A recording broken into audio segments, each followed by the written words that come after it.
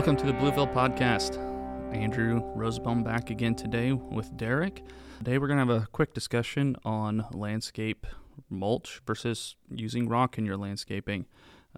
Derek, if you want to start us out here with some of the pros and cons of each. Yeah, this really comes up in multiple stages of any project. So from the beginning, you have to make an initial decision whether you want to go with mulch in the beds, like a colored hardwood mulch or an undyed mulch.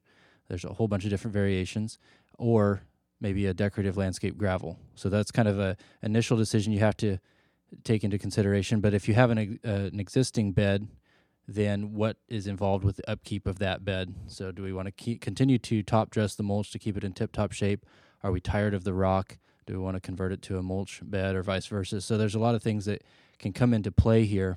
And so we'll talk about different like pros and cons of each so that we can have an informed decision on our part or that, you know, as the landscape service, we can help advise you to make that decision. Because ultimately, I guess from my standpoint as a designer, I'm going to have some input on that if it's a new project, any time really, even if it's a renovation. I'm going to have my opinion of what you should go with. But ultimately, I got to say there's probably not a right or wrong answer. We use a lot of both.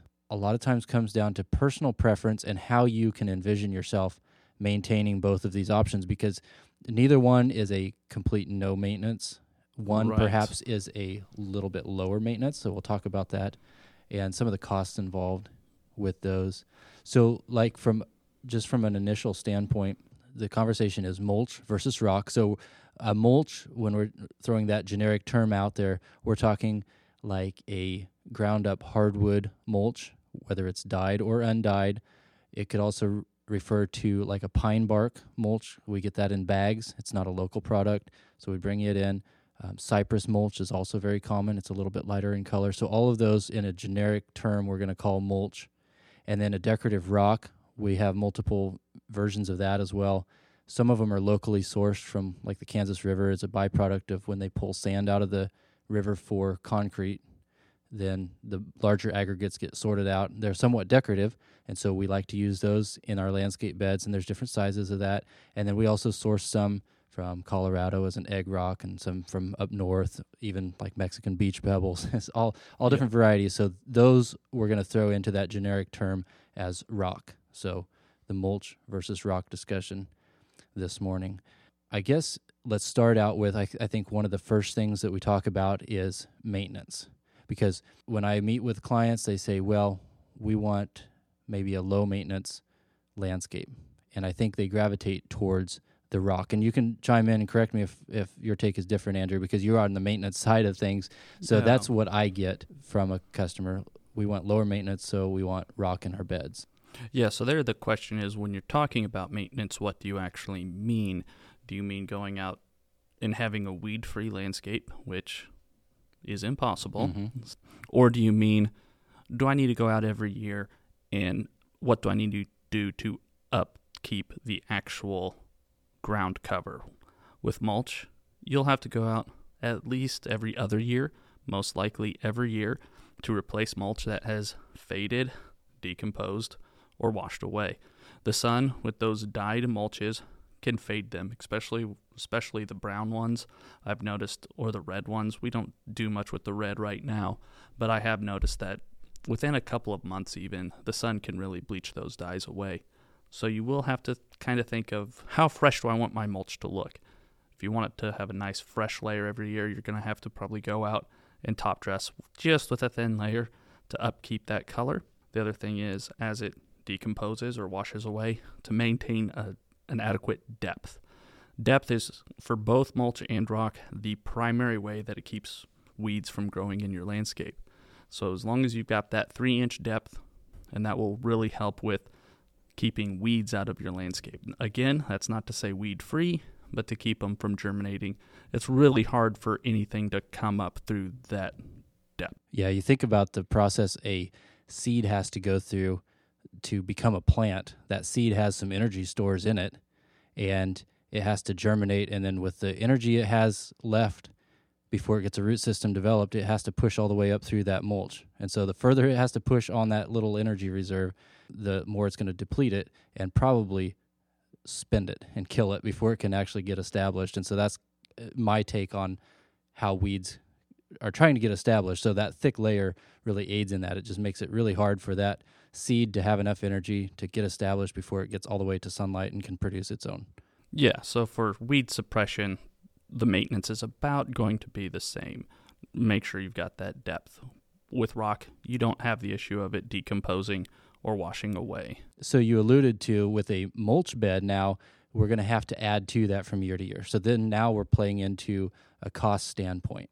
Now, if you just look at a price quote, you look at our price book, you can look online at our different prices and that sort of thing, you'll notice that the wood mulches, the organic mulches, are cheaper than a aggregate rock, so decorative gravel. And so initially, we're using the same volume, basically, because we're shooting for that same depth on each one. So let's just start with a blank slate. So we're going to use the same volume. So initially, that cost is going to be less with a mulch. But if you start adding that up from year to year, then you're going to see that in a period of a few years, that mulch cost is going to catch up to and then exceed over time your rock or your decorative gravel cost. So that's something else to consider. Not only the cost of the materials, but you're also spending either your time or if you're hiring it done, you're spending labor on top of the material cost. And from an aesthetic point of view, you're going to want to probably top dress the entire square footage of beds across the property because with the fading that Andrew talked about with the sun, you're going to really notice it if you put a fresh little bit on the corner of the house and then you don't do the rest of it. Well, that's going to really show up. So you're going to do a little top dressing across the entire thing, and it's just enough to get that color back. I remember learning that process, and it's just a very thin layer that's adequate. And if you step back, then you'll notice, yep, I got the color restored, and it's good all across the entire bed. So we can help you figure up, volumes if you're picking up materials or if you're needing it delivered. Obviously, if we're installing it for you, we'll have plenty on hand when we're doing that process. But just understand that even though it's cheaper in the beginning, mulch will eventually catch up and probably exceed that cost of the decorative gravel in the long run. Now, I'm not making an argument to do the decorative gravel. Again, it's almost more of a personal preference and the look you're going for and your decision whether you're going to spend the time or pay for that top dressing to occur down the road. I will toss in that if there's a tiebreaker, my vote's going to go toward the wood mulch, simply for the fact that I believe in the interest of the plant health. So the plants that are living in those beds, I feel like the wood mulch gives it an advantage because it's mimicking more what you would find in nature where you have that organic material. You think of, let's just say, like our shrubs and trees, they coexist more or less together in a forest setting for the most part. Some are more on the edge with more, but anyway, they all in nature are going to drop their leaves. Those leaves are going to be eaten up by microbes and decompose, be added to the soil, and then taken back up in nutrients and so forth. Well, that's what we're mimicking with the wood mulch. We're trying to restore that organic matter to the soil. It's also shading and cooling off the root zone. So we're kind of trying to mimic that natural setting. So my tiebreaker vote often goes towards the mulch. But that being said, we're also using a lot of plants these days that are more adapted to like an arid environment because we can't always count on moisture. We know we have high heat stress throughout the summertime. So you'll see a lot of ornamental grasses. You'll see a lot of flowering perennials that enjoy the sun and the heat, even some flowering shrubs that do quite well in hot exposures. And so those lend themselves toward those rock beds where they can take the reflective heat and the absorption of heat from the sun and do quite well. They don't necessarily count on that organic matter because in their natural environments, they may not have quite the accelerated cycle like in a forested setting would be for your trees and shrubs. So you can get by with that. I mean, you can make an argument either way, and it's not wrong to kind of mix both of them if you have a reason to. Sometimes we'll use rock beds. Andrew talked about maybe some of the mulch washing away. Well, sometimes we throw in a rock bed in the midst of a mulch bed to accommodate that, so that when there's events of high water flow through the yard, which we sometimes get on those gully washer, thunderstorms, then that's concentrated to a rock bed where we don't lose the mulch, and then the rest of it can be mulch. So you can kind of mix that, and there might be a little bit of a design challenge there, but with some thought you can probably navigate that. But that's kind of my take on trying to decide one versus the other when the cost becomes involved. Yeah, and if you have an area that you want to put some annuals in, you just do the opposite. If you've got a complete landscape of rock beds, but you're like, hey, up here by the front door, I want it to be able to change with the seasons, maybe cut out an area that you'll just put to mulch. That's a great point, because you'll notice that working in a gravel bed, a decorative gravel bed, it's really hard to interchange plant material. So if you're going to be working in that very frequently at all, even yearly, like you alluded to with annuals or bulbs or something like that, you probably want to have that in a mulch bed. Yeah, and I do that all the time. At my house, I've got probably 90% rock beds. One area I've got some tulips. I just went ahead and put mulch over that. Yep.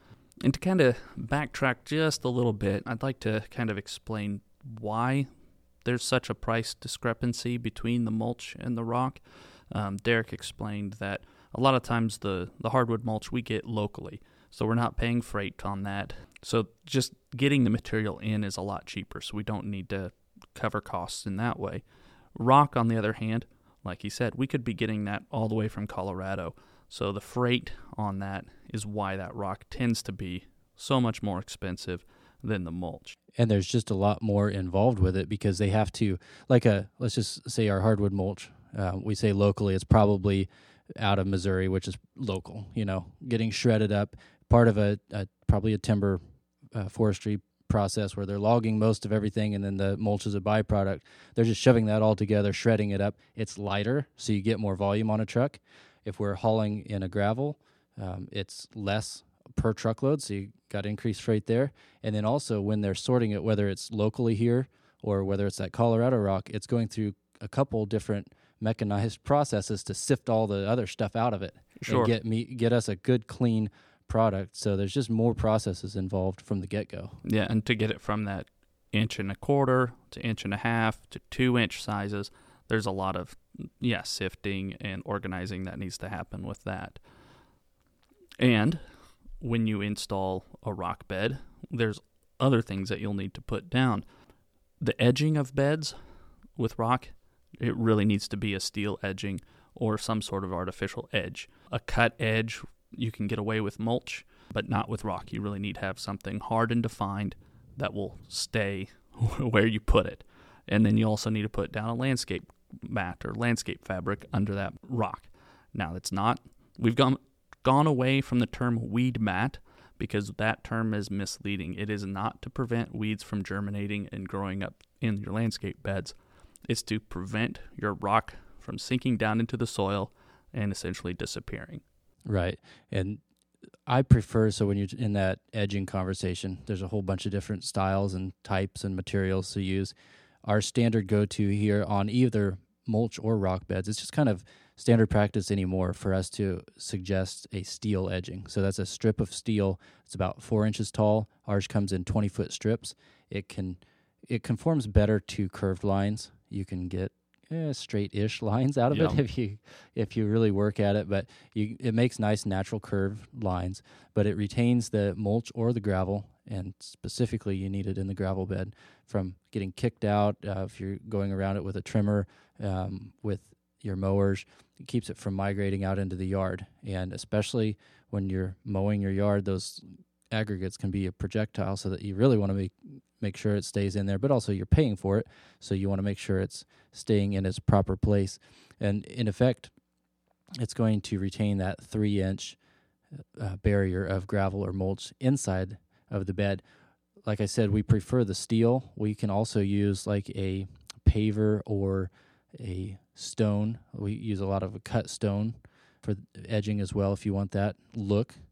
We stay away from most of the plastic type edgings simply because over time they get kind of beat up. The sun can actually degrade them to a certain degree, even though some of them are meant to be UV protected. They just don't perform as well. They don't hold up to the pressures.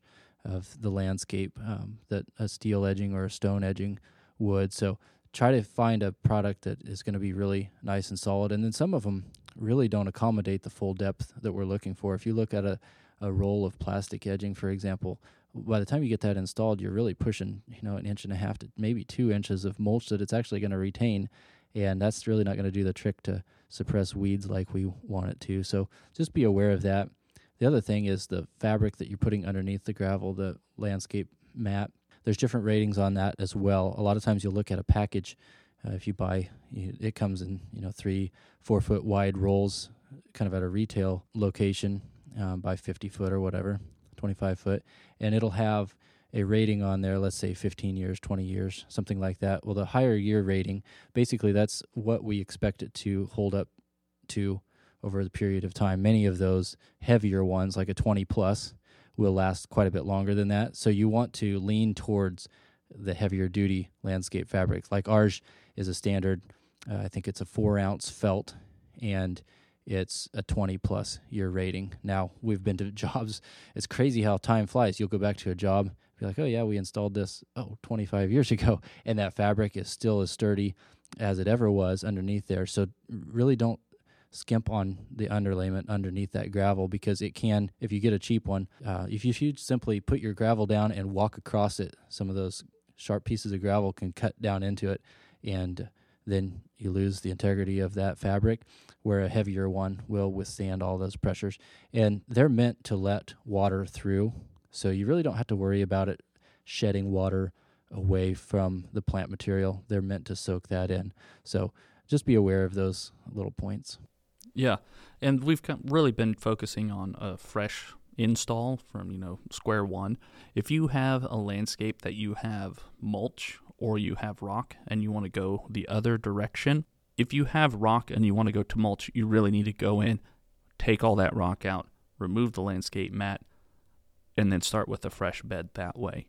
If you have mulch and you want to go to rock, you can get by, every situation's a little different, but a lot of times you can get by just by cutting a fresh edge, installing your landscape mat over that old existing mulch, and putting rock on over top of that. Yeah, because remember, your wood mulch is just an organic material. It's going to break down in the soil, so there's no harm in kind of incorporating that back into the soil and covering it back up, because it's just going to continue to be broken down and adding to the soil. So that's really not wrong. Like Andrew said, go around the edge on where the bed meets the lawn, clean that up so you have a nice even depth of gravel again, and then also look up towards your foundation.